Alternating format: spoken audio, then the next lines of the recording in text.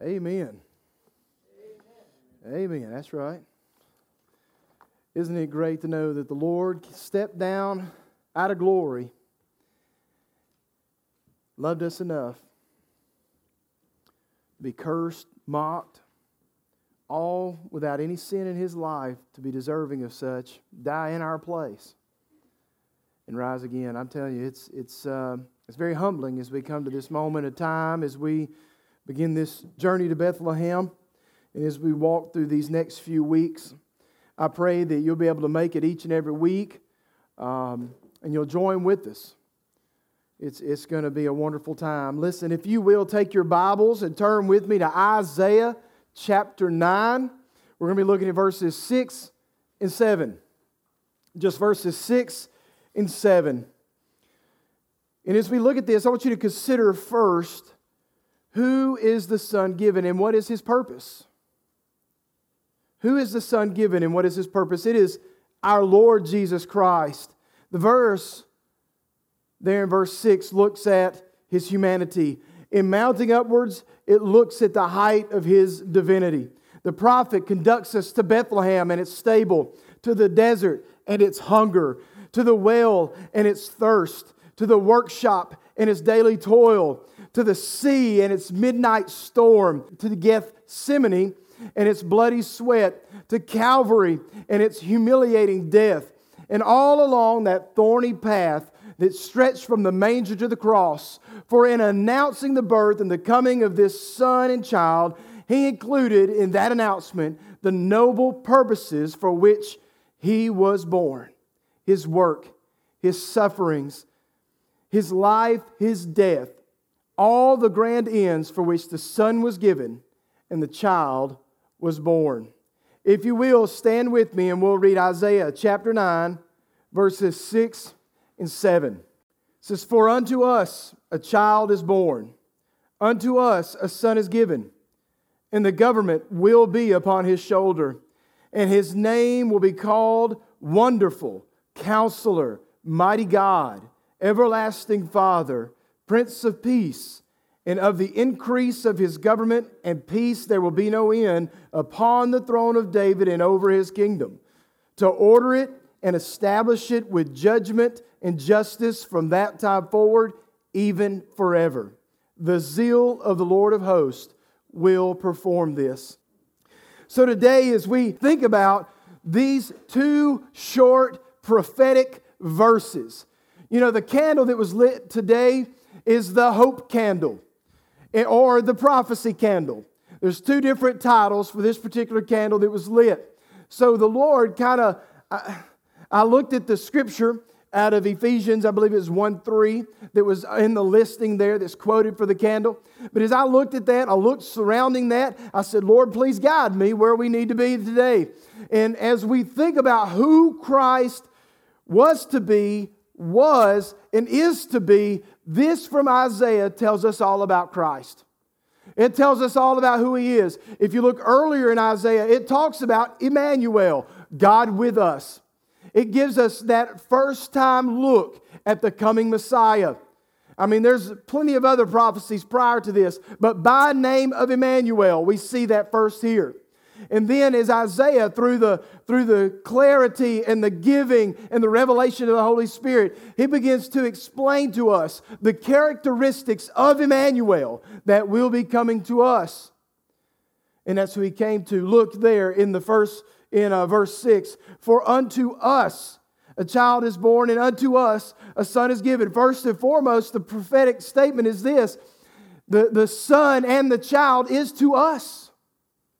He is to us. One commentator said this: "To whom was He given? He was given to us. The Son gave Himself, but the Father gave Him." And there's no greater mistake than to regard God as looking on at redemption as a mere spectator, to approve the sacrifice and applaud the actor. God's love was the root, Christ's death the fruit. He was not a mere spectator. God saw all that was to happen. Don't get me wrong. He knows the past. He knows the future. He knows everything. He's sovereign. But at the same time, He is every day engaged in the activity of His people and of His creation. He didn't just sit out there and set the world to spinning and stepped away and said, all right, when it concludes, I'm ready to do something else. God is engaged in our lives. God's engaged in this world. And I hope you understand that by having a prayer life and a relationship with Him. It's hard to have a relationship with someone who is distant and just watching and never speaking, never participating, never being engaged in the relationship. It'd be hard to have a relationship with that person, wouldn't it? It would be. Think about if you're married. I mean, that would be a very difficult relationship, you know. They're just sitting over in the corner and you're doing everything all the time. That's not how it works. God's very much engaged in how the world's happening today. For unto us. And what a beautiful picture of the fact that God would care for us so much that He would come for us. Unto us a child is born. Unto us a son is given. This covers both of of who Christ is, His humanity and His deity or His divinity, however you want to phrase that. For unto us a child is born. We know that when a child is born into a family, it changes everything, doesn't it? It changes everything. A marriage changes things to begin with. When Christ instituted the church and the bride, His bride, it changed everything. But then when that child comes into the picture, it changes everything. For unto us a child is born. Christ came into this world. It changes everything. In Mary, obviously, it changed everything about Mary's life. Everything about her life was changed. No longer can we be selfish when there's a child involved, right? If it is, it makes for a very difficult life, right? So many times we have to set our lives aside for the child. What a beautiful picture of what we've got to do for Christ. We've got to set our lives to the side because the child has come. Christ has come. We surrender our lives. We confess Him as Lord. We believe in our heart that God raised us from the dead. We're saved. Our lives are changed. Unto us a child is born. The same commentator goes on to say this statement, for unto us a son is given, relates to the divine nature of Christ. This is the Son of God. Capital S, as our Bibles record that. For unto us a child is born. Unto us a son is given. God the Father, God the Son, and God the Holy Spirit was in heaven at the beginning. In the beginning, God created the heavens and the earth. We know the Scripture goes on to say the Holy Spirit was hovering over the face of the deep. And God spoke, Logos. And the Word we know in John 1:1 and down there in John 1:12, I believe it is. And the Word became flesh and dwelt among us. The Godhead Trinity was there in the beginning. And the Son is given unto us. No longer is He just at the right hand of the Father. He is in the manger in Bethlehem. So that He may walk the earth that you and I walk. May live the life without sin. So that we may have a perfect example of what it means to obey Christ, to obey the Father. Unto us a Son is given. And the government shall be upon His shoulder. This is a huge statement. There were a lot of governments in that day. Many governments that were ruling all across this globe, this planet. But the Scripture tells us the government will be upon His shoulder. And this is not in the New Testament. You know, this is not when Rome was ruling over Israel. This is a totally different time. But God in His prophetic sovereign abilities has given Isaiah this vision of Christ, this vision of the Messiah. And he says the government's going to be on His shoulder. Now, granted, that's not going to be the government at that time because we know He came humbly. I mean, He rode in on a donkey. When Christ comes back, when the government gets placed on His shoulders, ultimately, He's going to be riding on a white horse. He's going to be coming through the clouds. And He is going to be taking names, buddy. I'm telling you, it's going to be bad for those that don't know Him. It's going to be wonderful for those who have professed Him as Lord and Savior. He's going to be coming through the clouds, and the government will be upon His shoulder. He is born for kingly office and with kingly power. And this quote really struck me as I was reading this. For one who shrinks from Christ through dislike of the cross, for one who shrinks from Christ through dislike of the cross, there are hundreds who shrink from Him through dislike of the throne. The hard sentence to flesh and blood is not the world's iniquity was laid upon His head, but the world's government is laid upon His shoulder. Christ is King and He reigns, whether to reward the loyal or to punish the rebellious. That's what Melville says. When we think about this today, it's real convenient for us to have someone that we could put all our sins on. Oh yeah, let's put all our sins on him. That's nice and convenient for me. I don't really have to do a whole lot for that. Let's let him handle that part of it. Oh, the government's going to be on his shoulders? He has the right and the authority and the power to judge me for what I've done? Not just take my iniquity? Oh no, hold on, pump the brakes here. I don't know if I want that in my life. I want to be the authority in my life. I want the government to be on my shoulders. I want to dictate what's just. I want to dictate what's right. Are we not in a society today that says that? Yeah. Everybody wants the government to be on their shoulders. This is intolerant. This is that. This is not acceptable to me. How about to Christ? Is it acceptable to Christ? People are going to find out when He breaks through those clouds. Listen, these governments are going to fall. We talked about this in Haggai. I thought it's pretty interesting how, as we concluded there, how we talked about He's going to shake the nations. He's going to shake the heavens and the earth. He's going to shake the Gentile kingdoms. You know how He's going to do it? Right there. The government will not be on those Gentile kingdoms' shoulders no more. They ain't going to get that chance to say, I've got authority. Because when the authority comes, everything's going to crumble. It's going to fall because every knee will bow and every tongue will confess that Jesus Christ is Lord. He is King of kings and He is Lord of lords. And that's because the government will be on His shoulder. And He will rule and reign justly. There will be no gray areas. You are either with the King or you are against the King. But a lot of people can get real scared about that. Real scared. And as should be. Some people really should be frightened by that. But I want to tell you, though, God doesn't leave us as believers in a frightened state. Because what does He tell us about His character? What does He tell us about our character, about His character, not our character? What does the prophecy tell us about His character? Look there in verse 6. It says He's going to be wonderful.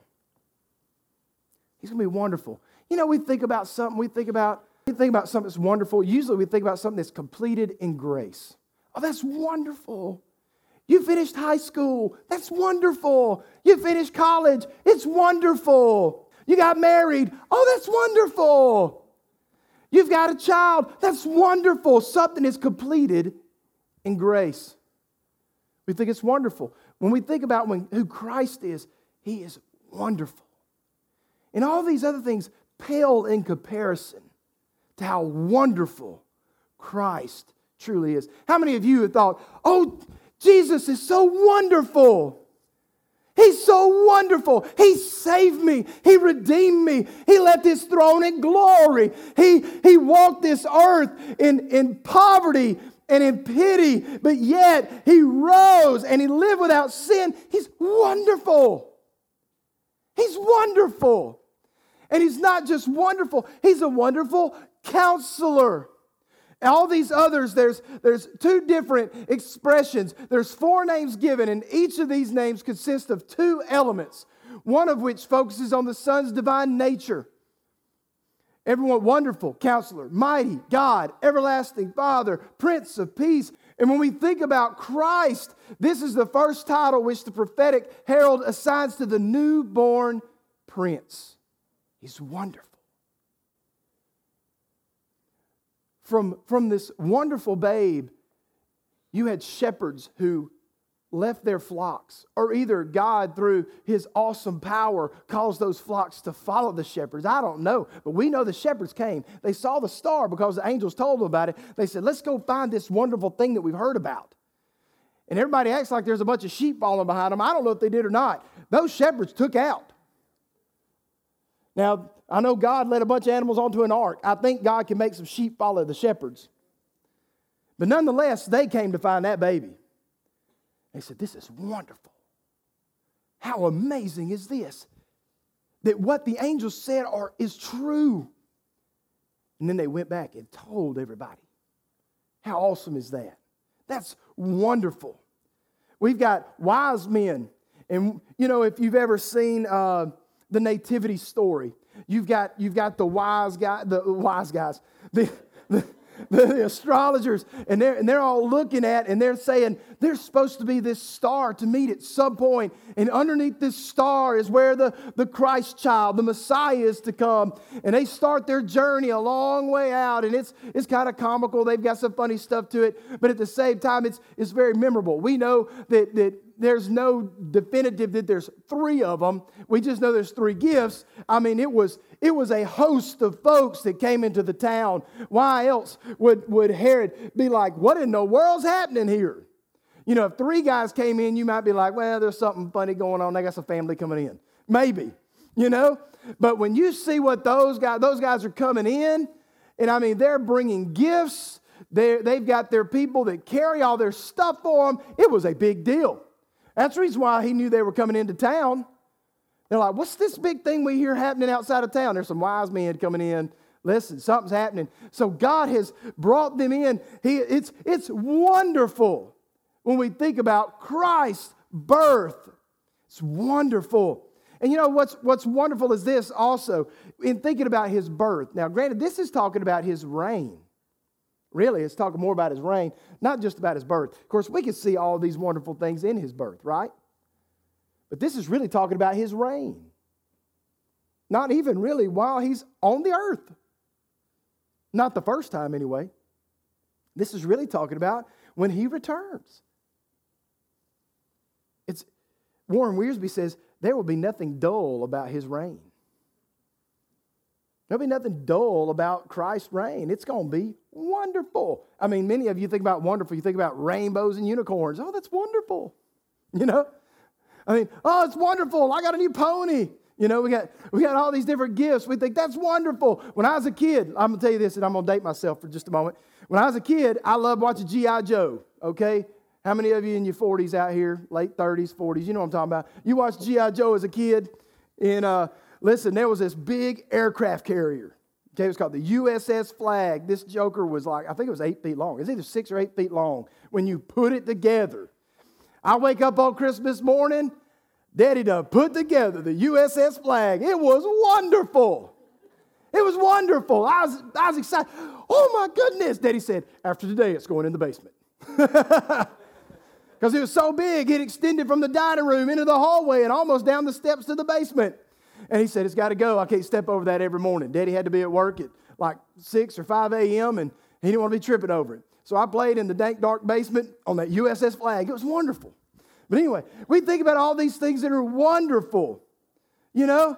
But Christ is so much more.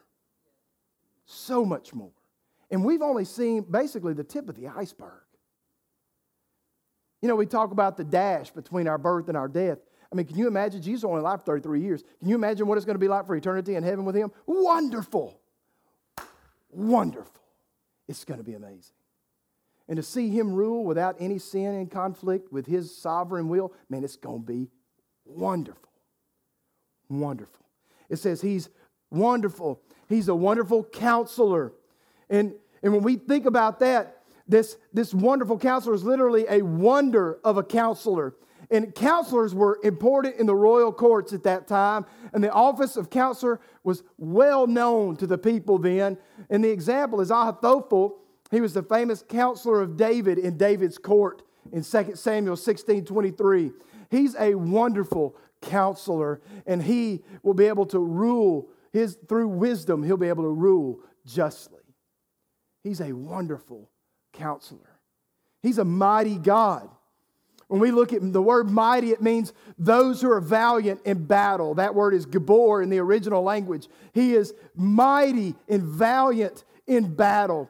And it goes on to say that this emphasizes the Son's deity and strength, and he has power to execute wise plans. He is a mighty God. It makes me think about that song, what a mighty God we serve. What a mighty God we serve. Angels bow before him. Heaven and earth adore him. What a mighty God we serve. You know, and then it goes up a pitch, and I'm not going to do that. But anyway, what a mighty God we serve. He came humbly. He rode into Jerusalem on a donkey. Listen, he ain't going to be riding on a donkey when the time comes for all these characteristics to really be revealed. He's going to be riding in on a white horse, and anybody who rides on a white horse ain't expecting to get dirty, right? They expect him to take things under control and handle it. And that's what he's going to do.